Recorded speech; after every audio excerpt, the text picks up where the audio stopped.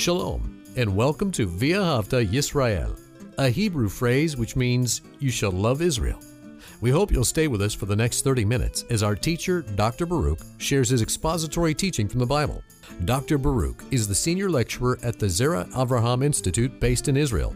Although all courses are taught in Hebrew at the Institute, Dr. Baruch is pleased to share this weekly address in English. To find out more about our work in Israel, please visit us on the web at loveisrael.org. That's one word, loveisrael.org. Now, here's Baruch with today's lesson. How much do you love your Savior? Now, of course, it's easy to answer that question with words. So perhaps a better way to think of it is this way. Does your life reflect the love that you have for your Savior? It is important that we demonstrate our feelings. We need to tell people how we feel and also to show them with our actions. So again, does your life reflect the love that you have for your Savior? Well, take out your Bible and look with me to the book of Luke and chapter 7. The book of Luke and chapter 7. Now, when this section begins, Messiah is no longer at his home, but rather we see that he was invited to one of the homes of a Pharisee. And we see that as he came into this house to eat, there was also an uninvited guest, a woman within that city. And she was known as a sinner, but she came in and she brought with her some costly ointment. And what did she do? She demonstrated her love to him. And remember, he had been speaking about the kingdom of God and also about forgiveness. And she understood that he was sent into this world in order to save her. And she demonstrated that appreciation. She demonstrated her love for him and what he was about to do. And how did she do that? She wept over his feet. And it was her tears that moistened his feet. And with the very hair from her head, she dried his feet. And then she anointed him with this costly ointment and perfume. Yes, she did indeed demonstrate her love for him. So again, when people look at you, do they see love within you for our Lord and Savior, Messiah Yeshua? Do they see a commitment to him? Because who you love, you're going to obey. That's what it means to be a disciple. That is how someone demonstrates that Yeshua, Jesus Christ, is our Lord. Well, as I said, look with me to this 7th chapter, because what we have seen is that Pharisee, Shimon, what has he done? When he saw this, he said to himself, and this is important, he didn't proclaim it verbally, he simply said it to himself. He thought it, in other words. And he said, if this one, referring to Yeshua, was truly a prophet, he would know what type of woman it is that is touching him. So he had negative thoughts concerning Yeshua, doubting his identity. And what happens? Well, Yeshua, being the very Son of God, and what does that mean? Being divine. He's God. And he knew what this one was thinking. And we're going to begin our study with Yeshua's response to this one called Simon.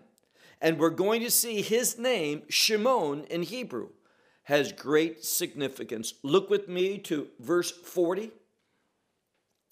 And Yeshua answered, he said unto him, Shimon, I have for you something to say. And again, this is in response to Shimon's thoughts. He didn't say it verbally, he just thought it to himself.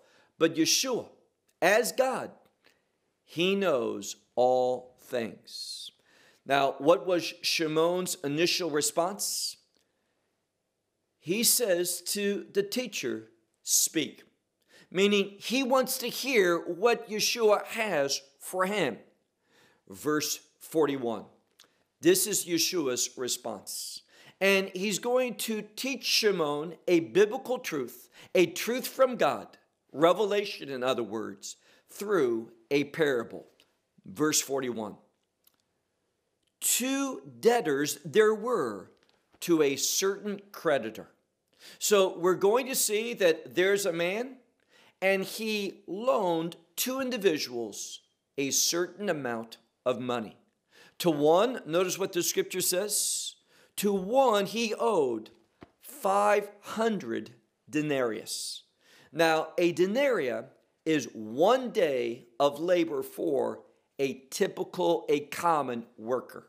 So this one debtor, he owed 500 days of labor in order to pay off that debt. But to the other, it says only 50. Verse 42. But they did not have to give. Now that's an idiom. What it means is this, that they did not have in order to pay off that debt. They could not make the payments. They were unable to return the money, both of them. And what did this creditor do? Well, notice what it says. To both of them equally. So they both were debtors. They had a different amount of debt, but they both were debtors, and it says, to both of them he forgave. Therefore, which of these, he said, Messiah said, will love him more? Now, a rather simple question. One owed 500 denarius, the other only 50. This creditor, seeing the situation that neither one of them could return that payment in order to pay off their debt. And what did he do? To both of them, he forgave. And by the way, that word forgive in the Greek language is derived from the same word for grace. And we see, therefore, there's a connection between grace being given and also forgiveness. And this puts a very significant context for us because Messiah's work, yes, he is going to give grace, and it's only through that grace, and hear that carefully, only through that grace can one experience forgiveness. So he says to Shimon, I'm speaking about Yeshua, teaching through this parable, he says, to which one of these will love him the most? Will have more love for this one who forgave. Verse 43. And Shimon answered, he said, I suppose that to him more was forgiven. So the one who received more forgiveness, that higher debt was now canceled out just like the other one, but because this higher debt was more significant. He says, it is my opinion, I suppose. And this word for supposing means to give something much consideration and arriving at a decision, an answer, a response. And he says here, the one who was forgiven more. And Yeshua responded. Look at the last part of verse 44 where he says, and he said to him, this is Yeshua speaking, he says, orthos.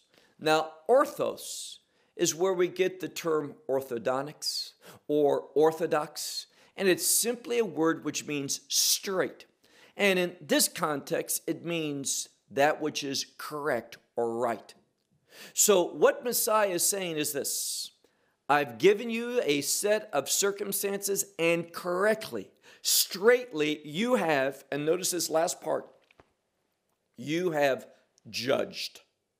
So Shimon was given a set of circumstances, and in looking at this, he judged correctly. He arrived at the proper, the right, the straight decision. Verse 44. Now, after saying this to Shimon, this Pharisee, notice what the scripture says, verse 44. And being turned, now, having said this, he was turned, meaning Yeshua said this, and after hearing what Shimon said, a right response, he is turned towards this woman, and he says, Simon, look at this woman. I have entered into your house, but water for my feet you have not given. But she, and remember this word, but. It's a word of contrast. Now, Shimon, his name means to hear. And not just hear, but be able to perceive or to understand and respond properly. And Messiah is challenging him based upon what he's teaching him to make the right decision. Arrive again at the right conclusion, to judge the situation properly. Now, why is he doing this? Very simply, Shimon has contempt for this woman. Remember what he said as we concluded our study last week. How he said, if Yeshua was truly a prophet, he would know what type of woman it is that's touching him. And from that statement, it's clear that Shimon did not think kindly. He was not giving consideration to this woman's feelings, her needs, and such. But Yeshua wants him to look at this situation and look specifically at her differently. And may I suggest to you that you and I, we're both the same. We both need to look at people differently. Not from our perspective, not judging what seems right in our eyes, but doing so full of grace, especially that grace that we have received from God, from His Son, our Savior. We have been forgiven. And are we gracious to others? Well, this is what Yeshua is challenging Shimon to be, gracious. And grace also involves compassion, being able to sympathize with that other individual and not look at everything from your perspective, but look at it as well from the perspective of the other person. So he says to Shimon, from the time that I have entered into your house, water you did not give me for my feet, but she with tears has moistened my feet. And with her hair, the hair of her head, she has wiped, meaning she has dried them. So she has, out of emotion, weeping, out of humility. And remember what we said last week.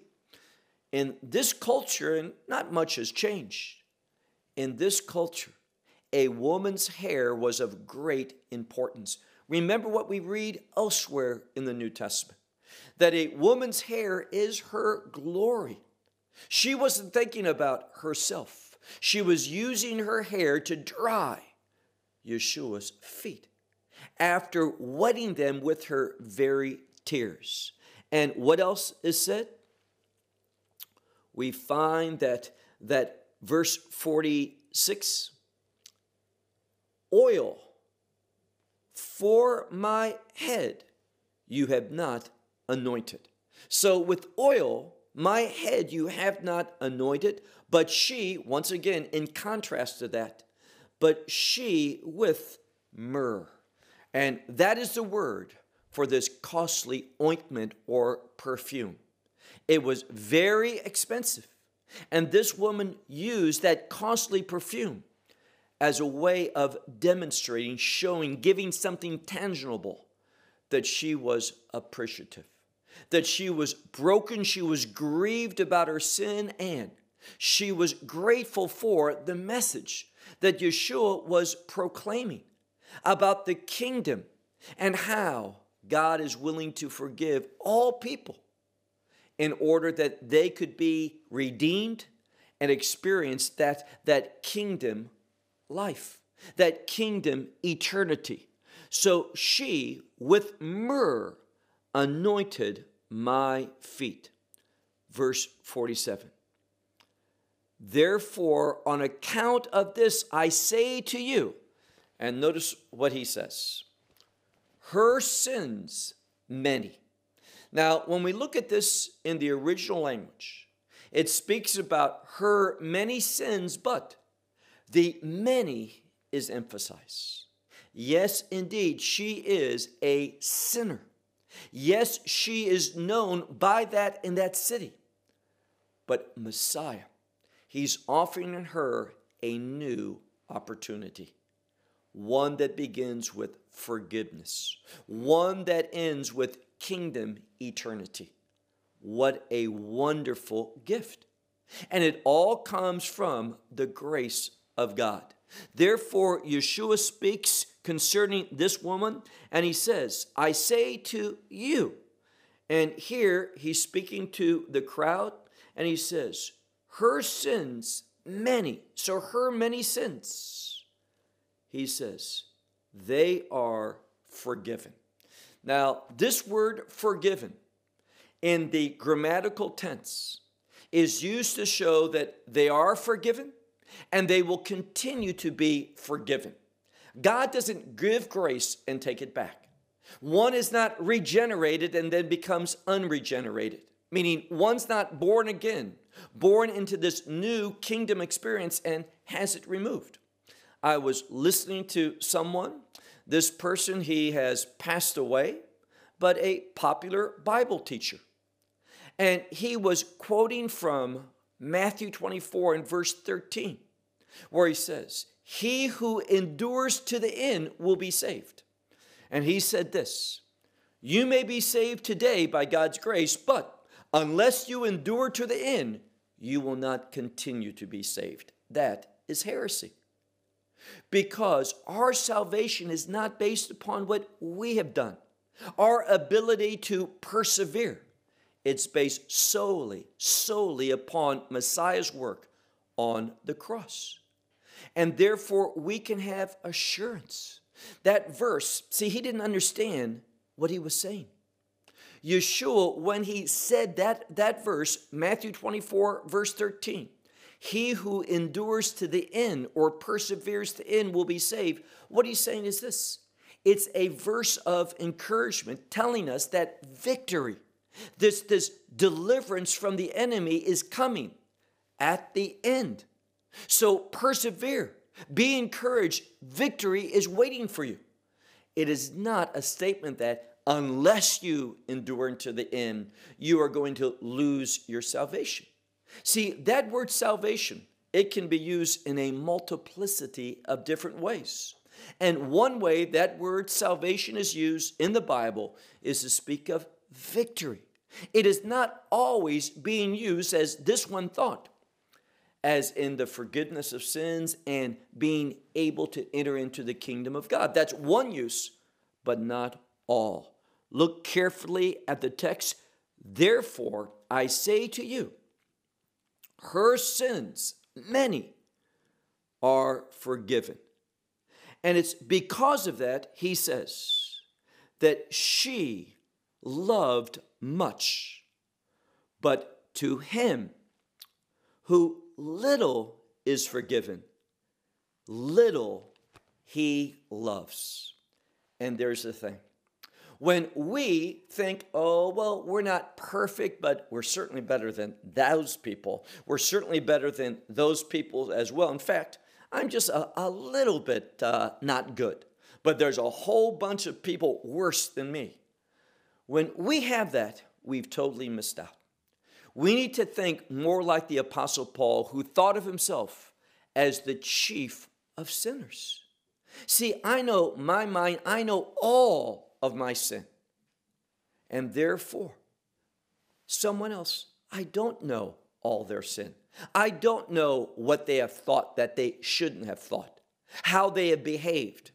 And therefore, if we are thinking spiritually correct, based upon the fact that we know what we have done, how we have failed God, how we think in an unrighteous, ungodly way, therefore we should always think of ourselves as the chief sinner.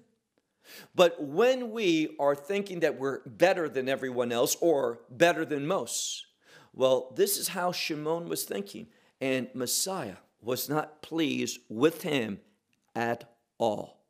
Look now to verse 48.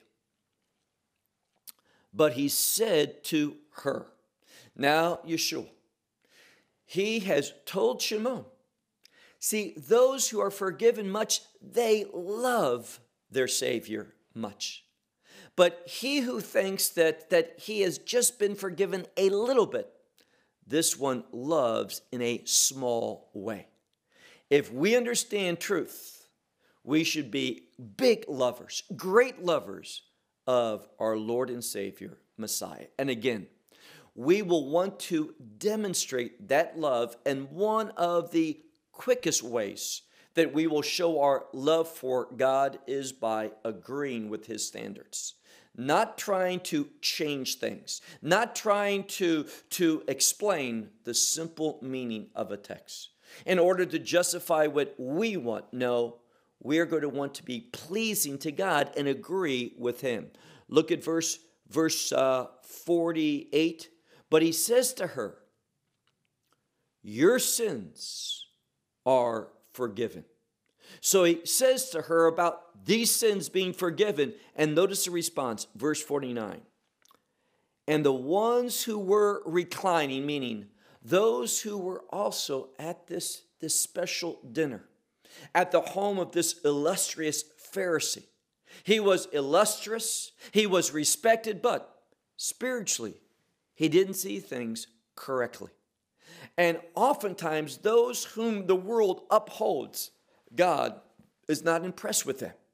We need to be people who are submissive to the instructions of God if we want God to be well pleased with us. So again, verse 49, and the ones who were reclining, they began to say among themselves, who is this one? Now, I've shared with you a few other times when this word, hotos, appears in the Greek language, it means this. In this case, this one, referring to Yeshua. Many Bibles will simply say, who is him? Who is this one? Well, it's emphasizing something unique when this word is used in regard to anyone, but especially in regard to Yeshua. So who is this one? Also, sins he forgives. Now, when it says also, it means even. And what it's emphasizing is his position, that he can forgive sins. Now, who is this one who forgives sins? Well, the only answer is God. And what we see over and over in the Scripture is a tendency for the Scripture to give hints, and many of them speaking about the divinity of Yeshua, meaning that Yeshua is God. He always was, always will be. And this simply is another indicator that the Scripture speaks about the Trinity. Because even though we believe in three persons, we believe in one God. God the Father, God the Son, and God the Holy Spirit. And when someone rejects the divinity of Messiah, it is because either they are stubborn and rebellious, or because they are spiritually blind. And let me simply say, when we tend to be rebellious, it will influence our ability to see things correctly in a spiritual way. And sometimes we just don't want to agree with God because we're all wrapped up in God agreeing with us. That is not the proper attitude. So they were asking the question, who is this one who forgives sin? Verse 50. Now Yeshua is going to speak directly to this woman. But he said to the woman, your faith has saved you. Now, when we look at that word for saving, it is in a very unique Greek construction. The grammar is that which means that this forgiveness is ongoing. It's not here today and gone tomorrow. Therefore, her condition, her being saved, is not something that is going to be a reality today, but maybe not tomorrow and maybe not next year. No.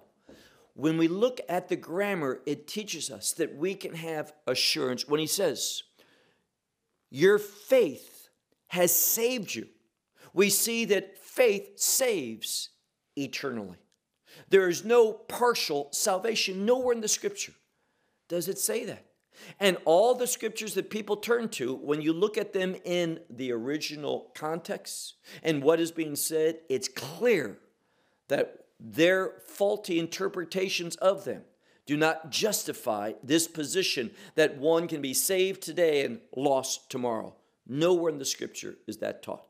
He says, your faith has saved you, and then go. And this word for going means this. It's in the passive. Why is that so important? Because she is being sent. She's going, but something causing her to go. And what is that? Her faith. Her salvation experience moves her in a specific direction. And where is that? He says, go, literally, be brought into peace. That's literally what it says. Don't take my word. Check the grammar in the Greek. It's in the passive. So he's saying here, be brought into peace. What is peace? Well, I've shared that many times. Peace is related to the will of God. So when we have faith, God is going to save us. That salvation changes us. And if we truly have been saved, then we are going to, based upon this salvation experience, we are going to be brought into, we are going to move into the will of God. Why? We're that new creation. We have been born again, regenerated, and our new nature is a commitment to God's will. This is what Yeshua is sharing with Shimon. Well, we hope you will benefit from today's message and share it with others. Please plan to join us each week at this time and on this channel for our broadcast of loveisrael.org. Again, to find out more about us, please visit our website, loveisrael.org. There you will find articles and numerous other lectures by Baruch. These teachings are in video form. You may download them or watch them in streaming video. Until next week, may the Lord bless you in our Messiah Yeshua, that is Jesus, as you walk with Him. Shalom from Israel.